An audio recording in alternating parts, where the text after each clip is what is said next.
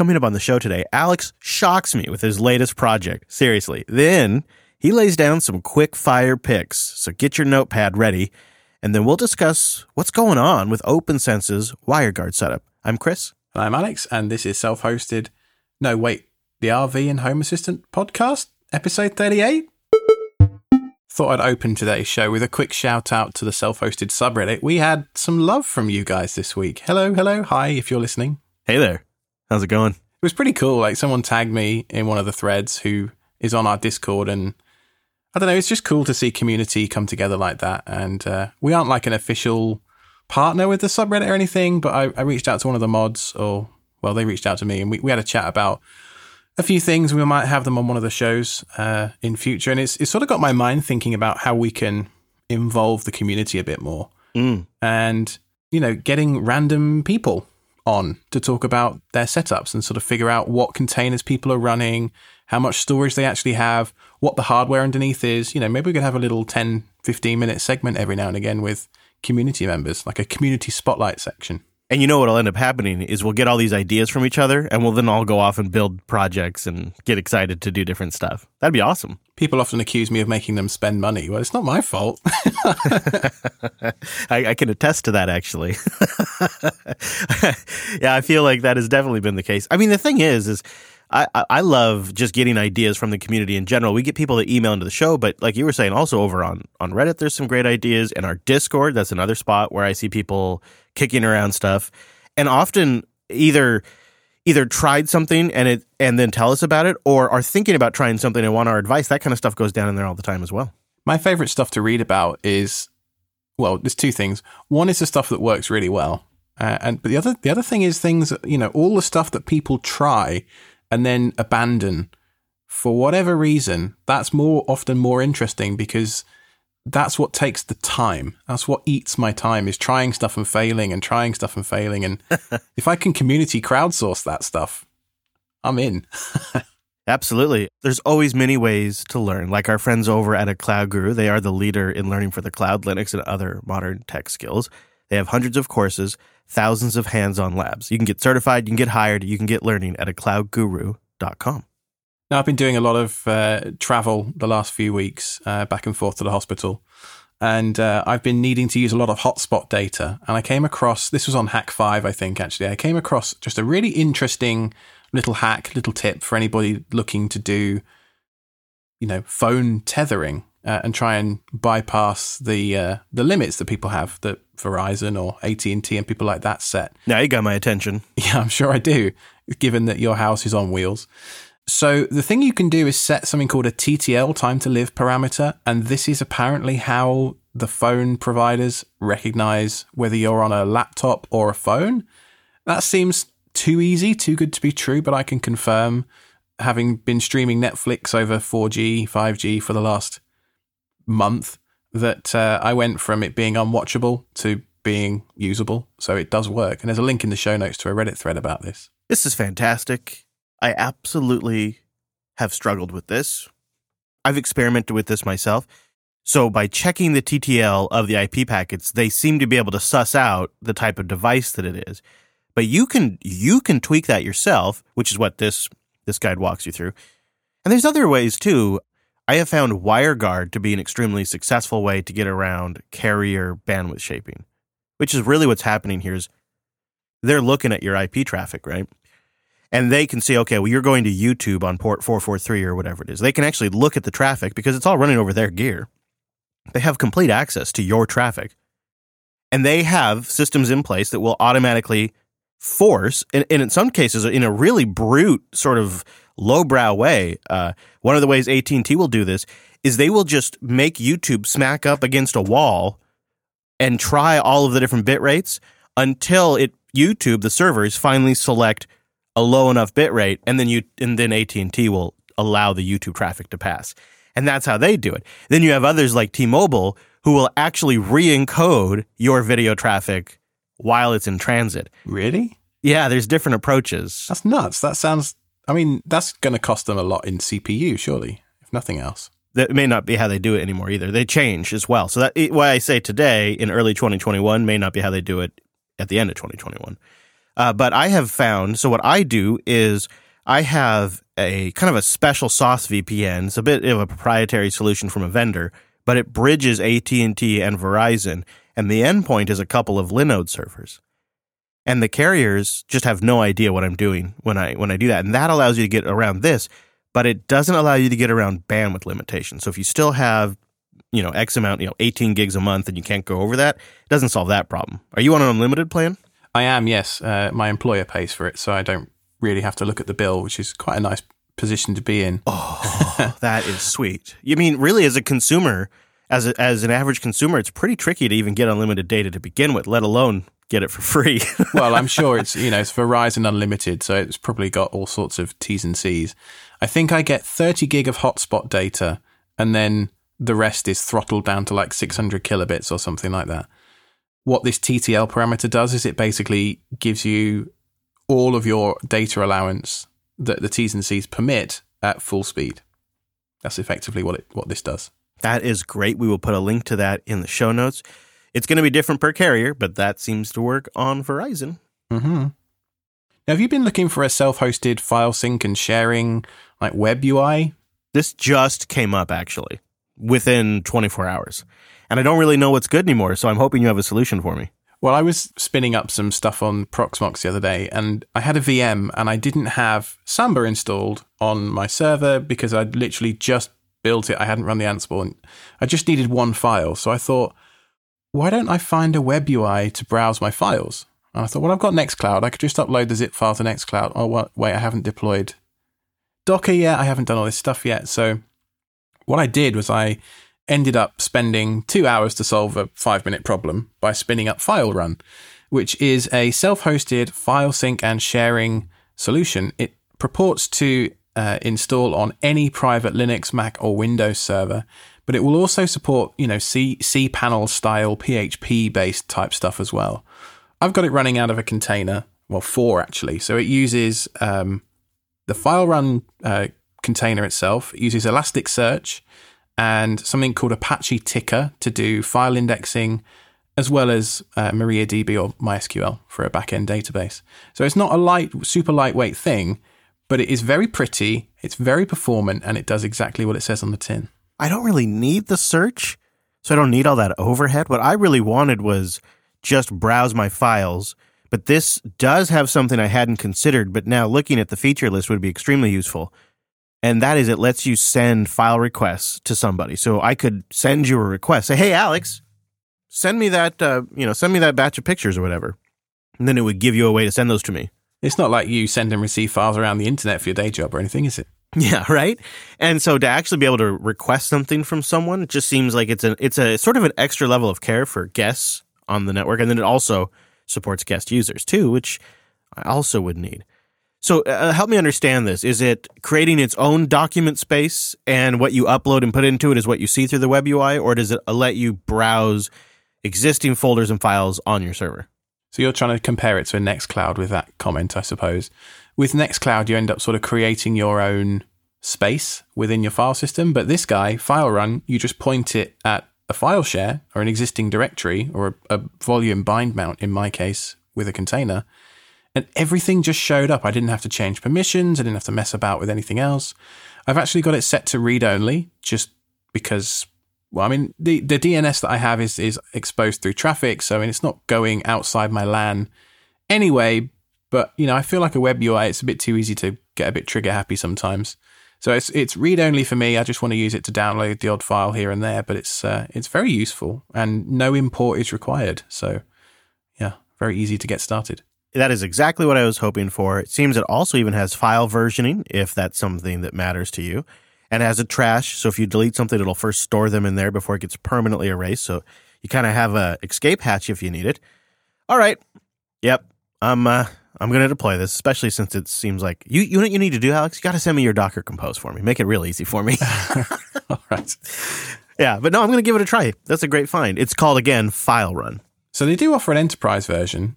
In case you see any prices or anything like that, it's free for up to 10 users for personal and family use, but they have paid versions for, small businesses and enterprise as well. So they have a means to make money. They have a business side, and that means it's probably going to stick around. Does use WebDAV though. I'm never mad keen on WebDAV, but it does mean you can do file syncing using, I think, the Nextcloud client. We'll talk to this. Yeah, and if you're behind a corporate firewall too, it's just kind of nice to do everything over the web ports. I'll put a link to my Compose snippet in the show notes. I did come across a new project called TermPad. I think it's termpad.io this week. All right, let's take a look at this. TermPad, huh? Termpad.com. My apologies. And it's a very, very super simple, like if you just create some text and then click save. Oh, that's what I'm seeing. Oh my gosh, it's a full screen, not a terminal per se, but it looks kind of like one. This is just a write space. It's neat. You know, like Docker containers come up with fake names if you don't name them, like Angry Torvalds or something.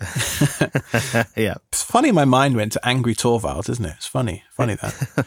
So the one I've just created for you was termpad.com/awful wide-eyed napkin, which is a really strange, random generated name, but it does code syntax highlighting as well, just for super simple, paste bin stuff. There's no database. It's all just open. So termpad.com is a hosted version, free. I don't know what happens to the data on that one, but you can self-host it as well. There is a container, which we'll put a link to in the show notes. Kind of surprisingly useful. I love it. Okay, let's see if you are 2 for 2 here, Alex. Tell me about TinyPin. We're going to be redoing our bathroom soon, so I was looking across Pinterest the other day, and it's just garbage. They make you sign in and do all this kind of nonsense about tracking what you're looking at, and I mean, it's kind of okay from a discovery point of view, but it's also just garbage. I hate Pinterest. So I went on the look for something, minimal to just share, like a mood board almost, and I came across TinyPin. We'll put a link in the show notes, of course. And this is a self-hosted minimalistic image collection board. Super simple. You can run it in a container, and there isn't a lot else to say. It just does the job it's supposed to do, which I suppose is the praise that you want. And it's nice to see that they have Chrome extensions, and through iOS shortcuts, there's a way you could add it to your share sheet as well, it seems. That's handy. I don't see necessarily something in here for Android, but there probably is a means if you can think it up. I had a quick look at TinyPin just before the show, and it is very minimal, but it does a good job of laying images out in different sizes in a very dynamically scalable way. So you can have a tablet size, you can have a full web page version, or it can be on your phone. And it actually manages to sort of present the images in a unique way while also letting you get in there at full screen. So I think this is a nice little find. I don't quite grok how it's... Okay, can you explain to me how it's sucking the images in and storing them? Because that's the part I don't quite grok. No, I'm not sure. It stores in the back end, it stores stuff in a data directory, so it's just a volume bind mount on the file system. Nothing too crazy, no database needed or anything like that. And you could go sniffing through there and back them up pretty easily if you needed to. Mm-hmm. Okay, well, we're 2 for 2. I think that's a pretty good find. I think also the wifey would really love that one. That'd be a good one to add to the home server to impress her, I think. Now I want to see if you can be 3 for 3 on this one, Alex. Tell me about OpenSense 21.1. I vicariously OpenSense through you. Well, pfSense made a bit of a stink the other week by adding WireGuard support finally. And not to be outdone, the OpenSense project released 21.1, which is nicknamed Marvelous Meerkat. They say that it has new and improved firewall rules, NAT categories, better traffic graphs, all that kind of stuff. And they have a really small dig in their release notes at pfSense, which I really enjoyed, which says, for those wondering, the WireGuard plugin has been available on OpenSense since 2019 and receives continuous improvements by its maintainer. And that feature is unlikely to change. My eyes were immediately drawn to that in their release notes. I didn't realize pfSense had added WireGuard, but this is really good. Now we have it in both OpenSense and pfSense. Our WireGuard future is arrived. I'm just sad that it didn't make it in 2020 because my prediction was that pfSense would ship WireGuard, but I guess those BSD guys just ship when they're ready. No plans for you to go back, I assume? You're going to stick with the old OpenSense, I would imagine? OpenSense is kind of driving me crazy. Oh. There's a few reasons, mostly to do with WireGuard, if I'm honest. I just think the implementation is... maybe it's user error. Okay, I will fully admit that I am not a network guy, but I spent, from the hospital, at least 2 or 3 weeks for maybe half an hour to an hour at a time, most days, trying to get WireGuard fully working. So I can connect in remotely just fine. I can ping the firewall just fine. I can connect to the web UI of the firewall itself just fine. I can route traffic through my home internet connection just fine. But I can't access any hosts on my LAN, which kind of defeats the purpose for me. I mean, I don't necessarily really want to route my traffic through my house, but it's a nice benefit of WireGuard. What I wanted was to be able to access Proxmox or ESXi remotely and continue rebuilding my servers, which I've been doing for the last couple of months. And I've wasted, I don't even know how many hours trying to make this effing thing work. And I wrote the man page on WireGuard for OpenSense, and I feel like a fraud because I just can't make it work. I wrote the book. I'm convinced at this point that there is a bug that I can't find. So I'm probably going to nuke and pave my OpenSense install, which is, I don't want to do it, but I've wasted so much time and I'm convinced I've got all the firewall rules set up correctly that I don't see that I'm left with any other option. And so that then makes me think, well, if I'm going to nuke and pave OpenSense, why don't I try ViOS or some other, I don't know, there's a million different options to try out there. Or I could just go whole hog and run, CentOS streams and IP tables. Go full Wes Payne on it is what you could do there. That's what he does at home. Yeah, that WireGuard routing issue is tricky. He and I had to do some troubleshooting to get that working here at the studio. ViOS, I've heard the Discord talking about that recently. Is that a firewall platform? It is, yeah. It's Linux-based, so not BSD. There's no web UI whatsoever, so far as I'm aware. I did try it once about a year ago for a few hours, and the learning curve is real, so I gave up. The trouble is with learning a firewall is you go on the internet to Google stuff, don't you? But if your firewall's down, you have a hard time doing that. So there are some things that are so mission critical that I just almost can't be bothered to change them because I know how much work it's going to be to learn a new thing, and OpenSense is good enough. I do love the project. I mean, I think it's very stable. I never have to reboot the box. I never have to worry about updates or anything like that. But this WireGuard issue is kicking my ass, to be honest with you. I agree. It is a great product. It is a solid project that, and pfSense before it too, I also really like it.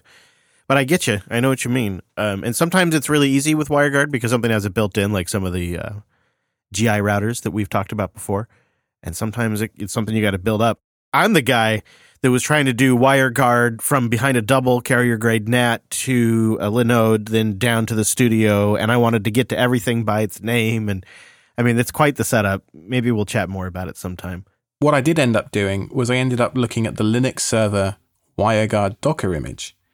Now, this thing is slick AF. So you spin up the container, you do it in Docker Compose, you name your peers just as an environment variable. So you can either say, I want peers 4, so I want 4 peers and just deal with peers via a number. Or you can say peers and then just put a space limited list. So, you put phone space, desktop space, server, whatever, as the environment variable, and it will go and generate all the config files for you. But here's the really cool bit. They've built in an alias into the container that will print out a QR code for each of those setups from a single line command. It's just slick, after messing about with OpenSense for so long and it's kind of older, less mature, I would say, implementation, to come across the Linux server container was just a breath of fresh air. And so I ended up using our sponsor, Linode. So you can use the coupon code linode.com/SSH. I ended up using our sponsor, Linode, to spin up a host dedicated to running this Linux server WireGuard container. And it just works really well. The performance is great. And I'm able to back this thing up. So I know that if anything happens, I've got the Linode backups. It just works really, really well. And whilst I was fiddling about with this container, I ran across a blog post from John Muchovec. I'm sorry, I probably butchered that name. The website link will be in the show notes, of course. And this is super cool. It lets you route specific containers through the WireGuard container as well. So you're able to use the Docker networking to potentially have multiple instances of WireGuard going to different places for different services, all on the same box. And it uses a parameter that is released as part of Docker Compose 3.8 schema of network mode service : WireGuard to route the traffic through that container. So you could, for example, basically bind Nextcloud or any other service to listen only on that WireGuard server, just using one line of config in your compose file. Super cool, and I love this kind of stuff.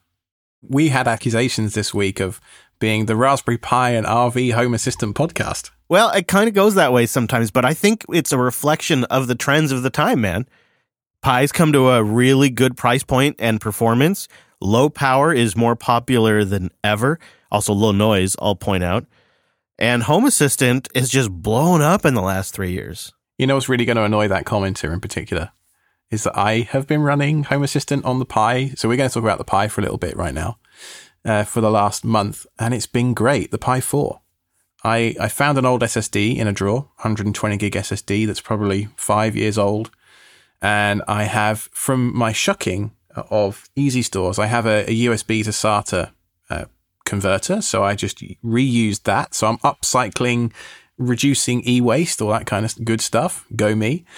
And I put the Raspberry Pi Home Assistant image on there, expecting it to be, I'm coming from an x86 platform. So whilst I move across from my Xeons to the Intel system and sort of redo things and move things around, I got fed up of my DNS stopping working all the time because I was running AdGuard in a container.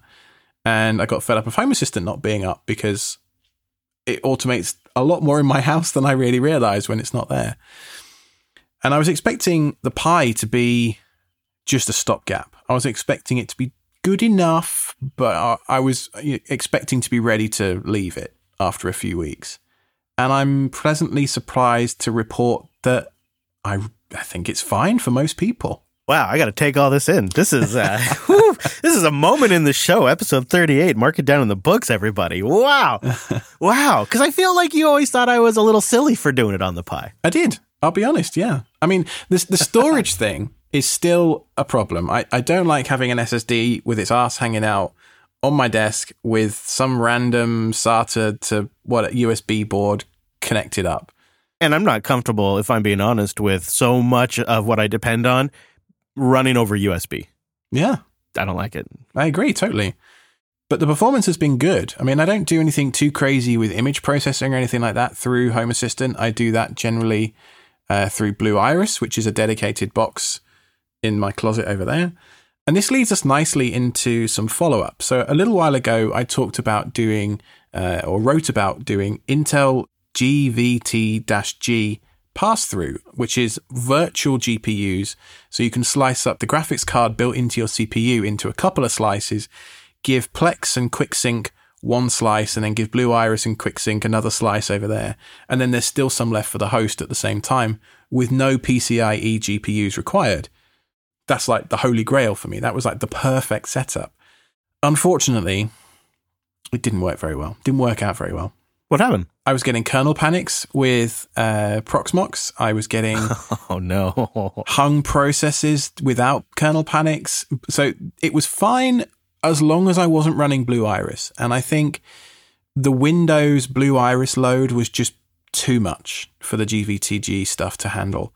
And I wrote a blog post about how to do it with Proxmox, and a lot of people have been pinging me about the performance and stuff like that. So this is, unfortunately, my update is to say that I have bought and sold an HP 290 in the last month because I was so happy it worked, and then the proof in the pudding turned out to be it wasn't good enough. So I've gone back to a dedicated Windows box for Blue Iris with QuickSync, and now my server is still the i5 the 8500 that I purchased, running Plex using QuickSync on that box with pass-through for the storage and all that kind of stuff to a VM. So I'm running Plex on the host, but I'm still running most of my containers in a VM on that host with Proxmox. And a lot of people will think I'm mad for doing that, but I prefer doing it that way because it minimizes the number of reboots I need to do on the host. When you say you're running on the host, do you mean in a container or do you mean actually installed like a package? Plex is running in a container on top of Proxmox. A Docker container, not an LXC. I'm using LXC for stuff like AdGuard and a couple of other things like Bastion, SSH host and that kind of stuff. But for the most part, I like to try and keep the host as clean as possible to minimize host reboots because, when I reboot that server, it takes a lot of services out and it's a pain in the bum. So I'd rather not do that. And Proxmox, does it still give you a GUI to manage a Docker container pretty well? Like all that's just built into Proxmox? Not Docker, no. It does LXCs, but not Dockers. So did you get on the host, like command line, and install Docker? And SSH, yeah. I mean, so Proxmox is built on top of Debian. And actually the route that I went to install Proxmox was a naked Debian install, and then you can install the Proxmox packages and repos on top of that.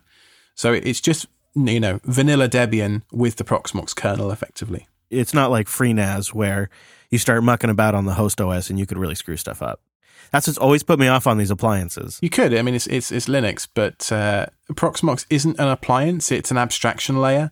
So they do weird stuff with like networking, and they put all the VM configs in bespoke places that are unique to Proxmox. And that's probably my biggest issue with Proxmox as a project, to be honest, is it's slightly esoteric. But once you learn those little foibles, does the job. Yeah, it doesn't seem like it's too bad. And you were able to get it working. So you kind of have a bit of a hodgepodge right now. Sounds like you got like 3 different servers running in your house right now? I did, yeah. So I predicated all of my buying and purchase decisions around this Intel GVTG stuff actually working. And it was only once it had been in production for a couple of weeks, I sort of really realized that, this isn't going to be reliable enough. And I'm going to have to constantly keep poking and tending this thing.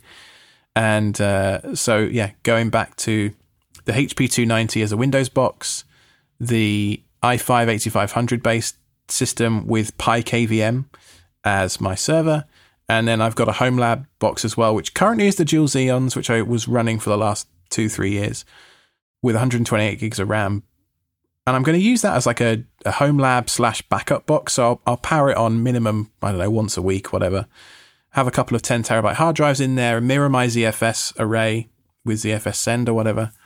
And then that'll be my on-site backup, effectively. But what I'm thinking is that those Dual Xeons are massive overkill for running OpenShift in, my context of developing infrastructure at work, which is its primary use case.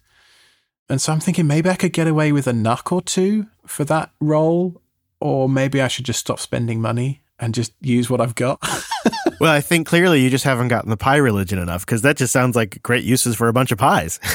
Oh, yeah. Yeah, because you also have a Pi running now. You now have a Pi running with Home Assistant, so it is several systems. Yeah, I think so. I probably will take Home Assistant off the Pi.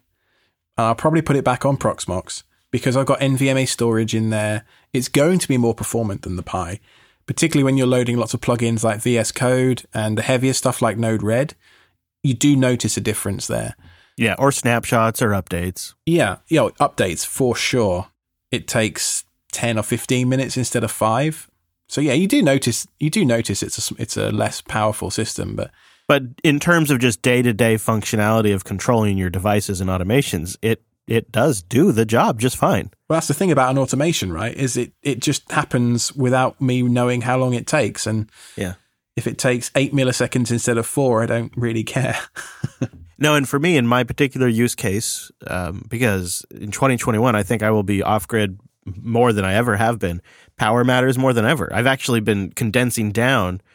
I'm now down to just 2 Pis, and I'm going to try to condense down to maybe just 1 Pi or the Odroid. I'm not sure yet. The Pi intervention that we staged appears to be working then. Yeah, it's funny. As I'm sort of scaling down, you're scaling up your Pi usage. I think you'll be on the show soon. Tell me about more Pi deployments you've done. You say that, but I was looking at the Odroid stuff, particularly after that Home Assistant Blue came out. I was like, okay, well, this is the future of Home Assistant. I should just buy one of those and call it good. But they're $180. That's too much. Like, compared to what you can buy as a used Dell or a used HP system, the HP 290 that's now running my Blue Iris was $140 shipped. And for that, I got a 500 gig hard drive, I got 8 gigabytes of RAM, and a QuickSync capable 8th gen Intel CPU with 2 PCIe slots. So I can add an NVMe drive. x86 compatibility. Yeah, and x86 as well.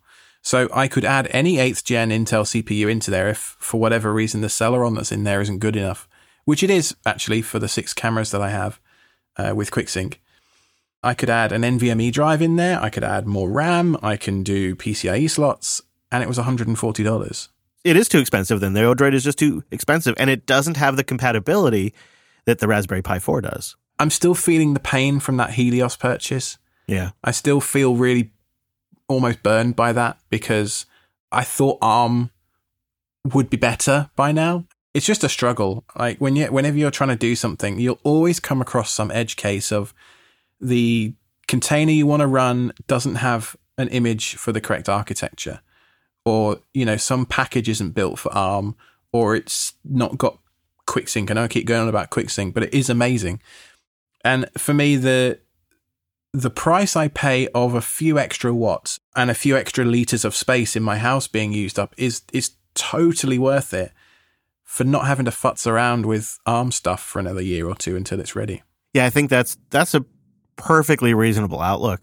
Even you make a good price argument. I think the reality is that if I could only choose between an x86 box or an Odroid type system for my home hosting, I would absolutely choose the x86 box every single time. There are kind of examples in the market, though, that show us where ARM is going. So I think this is going to be a solved problem. It really kind of demonstrates how it's all about implementation.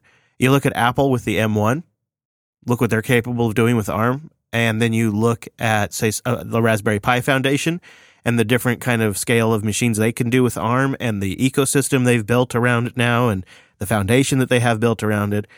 There are implementations that do it really well. And then their implementations are a little bit rough. And I think it's so nuanced, it's hard for consumers to understand the value differences there. And I think that's why you and I have been kind of chewing on this recently, is because these are sort of the unspoken things that aren't necessarily specs, that are bullet points on a web page. These are the more nuanced things that you learn over time when you use them in production.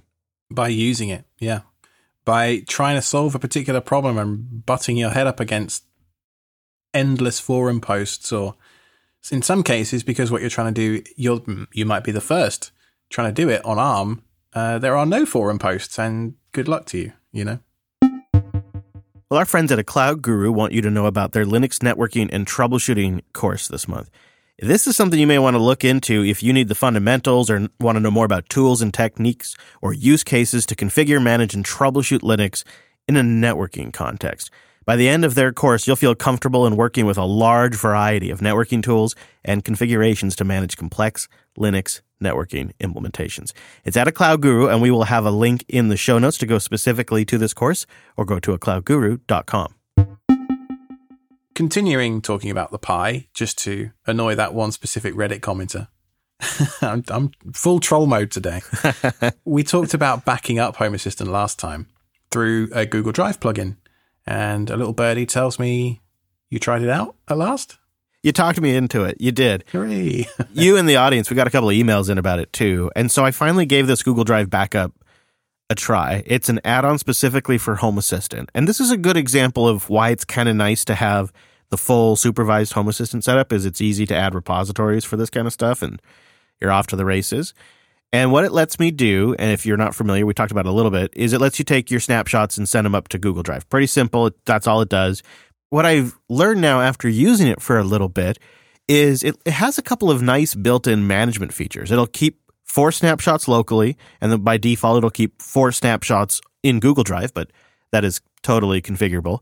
You can also have it automatically create the snapshots for you, which is probably a feature I needed more than I realized. I was only doing snapshots right before major events, but if you think about it, it could break at any time. Something could die. You need stuff that's more current. So I set this every 3 days at 2 a.m. to take a snapshot and then upload it to Google Drive. And what I really was impressed by is how it displays what snapshots are local only, what snapshots are on Drive, and just really easy options to manage it. And as you would expect, it's stupid easy to connect it to your Google account. It just uses all of Google's authorization stuff where you go through all the standard Google login screens and it's set up and you're off to the races. I can't believe how easy it was. And now it's just hands off. There's a little triangle as well that shows up to say this snapshot will be deleted when I run the next backup set, just so that you know, oh, right, that's my weekly snapshot falling off the end of the conveyor belt. I like this pairing with Duplicati too. So this is how I'm still backing up any of my system level stuff. This has nothing to do with Raspberry Pi or Home Assistant. You could use this on any Linux box, and I really, really love it. Duplicati is what I use for offsiting my Docker Compose files, my configuration files in general, Etsy config, any of those kinds of things that I think I would want to be able to restore if I were to reload a base system.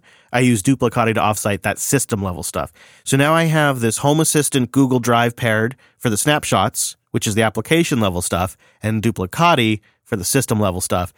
And I feel like I probably have my backup more dialed in than I ever have right now. Are you not ever tempted to use, Git to manage your config files? Because they are just text files. You've put that seed in my mind a little while ago, and I have been considering it. It's mostly just taking the time to set it up and bother. Yeah. Because what I have now kind of works, so I don't have like an impetus to replace it. But I know I probably should replace it before I have that impetus. I'm reminded of a conversation I had at my first developer job with one of the senior architects. Because I came in fresh out of my computer science degree. Just a lad. Yeah. Saying, well, why don't we just rewrite this? Why don't we just rewrite that? Well, I mean, this is stupid. This is really old. Why are we still running Java 5? And blah, blah, blah, blah, blah, blah. And he sort of sat me down, and it was over like lunch break. It wasn't like a super formal thing, but it was like, well, what you've got to realize, Alex, is that when you rewrite code, obviously there's a cost to rewriting the code. Someone has to pay that bill. The business, in air quotes, the business has to pay that bill. Some product manager somewhere has to sign off, product owner, and say, yes, I'm going to pay for this out of my budget and do that. All right. Okay, cool. What's the spec going to be? Well, at a minimum, it's got to be what it already does. But what the product owner is looking for is something extra. They want to add a new type of, credit card that they can accept, or they want to add a new feature, whatever it might be. And so the bill for them to add a new feature to the existing pile of crap that's already there is, 5% versus 105% of rewriting the entire code base, which could take multiple years, during which time you still have to innovate to keep ahead of your competition and patch and write code for the old code base.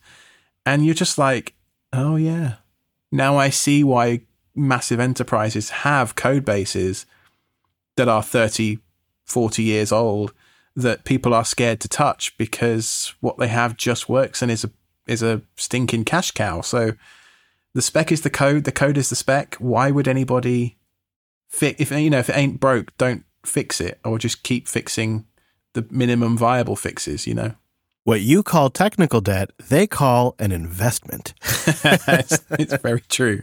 It's very true. Yeah, I've very much had that same arc over my career. I was the bull in the china shop, let's come in and tear it all down and replace it with the new stuff guy. And towards the end, I was the guy being like, well, let's not replace it. Let's build on what we've got. But I feel like in some ways, you learn how to do things better. And by the end, you should be able to build on what you've done. But software's tricky like that. Sometimes it is better just to restart. And we see it a lot with the projects we use to self-host. You'll see them either fork or you'll see them just sort of reboot completely with a little bit less features because that's the only way they could get it out the door. Well, we're just about done, I think. As always, you can go to selfhosted.show/contact. That's the place to go to get in touch with us. And you can find me on Twitter at IronicBadger. Yeah, I'm there too, at ChrisLAS, and the show is at Self-Hosted Show. Don't forget the network at Jupiter Signal, and that was selfhosted.show/38. Did you mail order barbecue?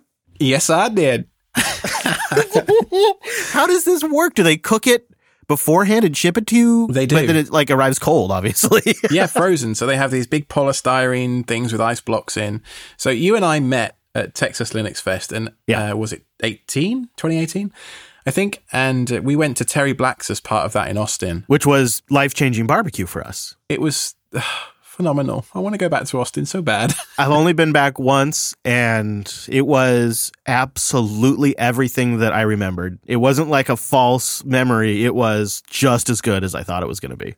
And so if you can't go to Austin, bring Austin to you, right? So I got a coupon from Amex for $50 off if I spent $100 on a website called Goldbelly.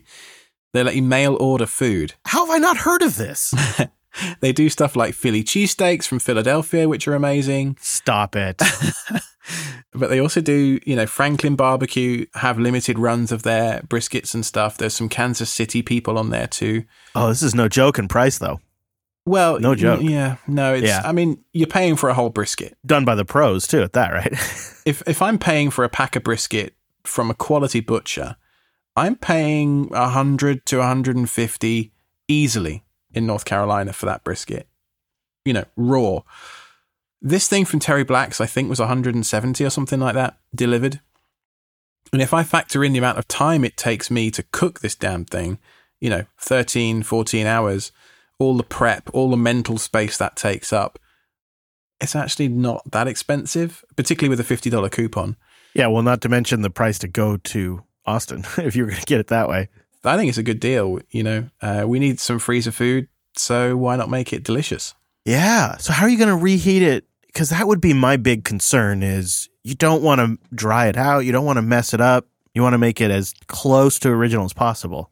Comes with instructions. I haven't done it yet, but the Philly cheesesteaks that I've done were pretty easy. You just let them defrost in the fridge one by one, stick them in the oven for 20 minutes. I did a little bit of time in the air fryer as well, just to make it nice and crispy on the outside, with a little zap in the microwave to make sure it was hot in the middle.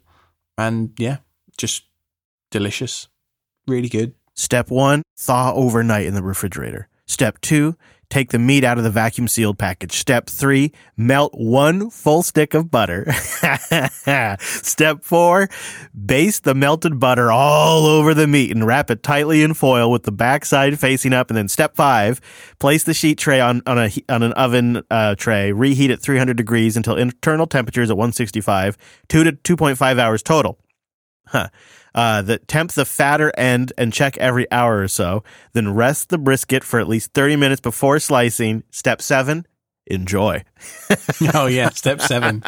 That's the one. So, I'm pretty curious to see how this turns out. I don't know if it'll be that sounds nice. Any good, but I feel like it's a special occasion investment I can get away with every now and again. Totally. I think I'm going to keep that in my back pocket to surprise the wife. She'll be delighted. How do I don't know about this? This is going to be bad for me.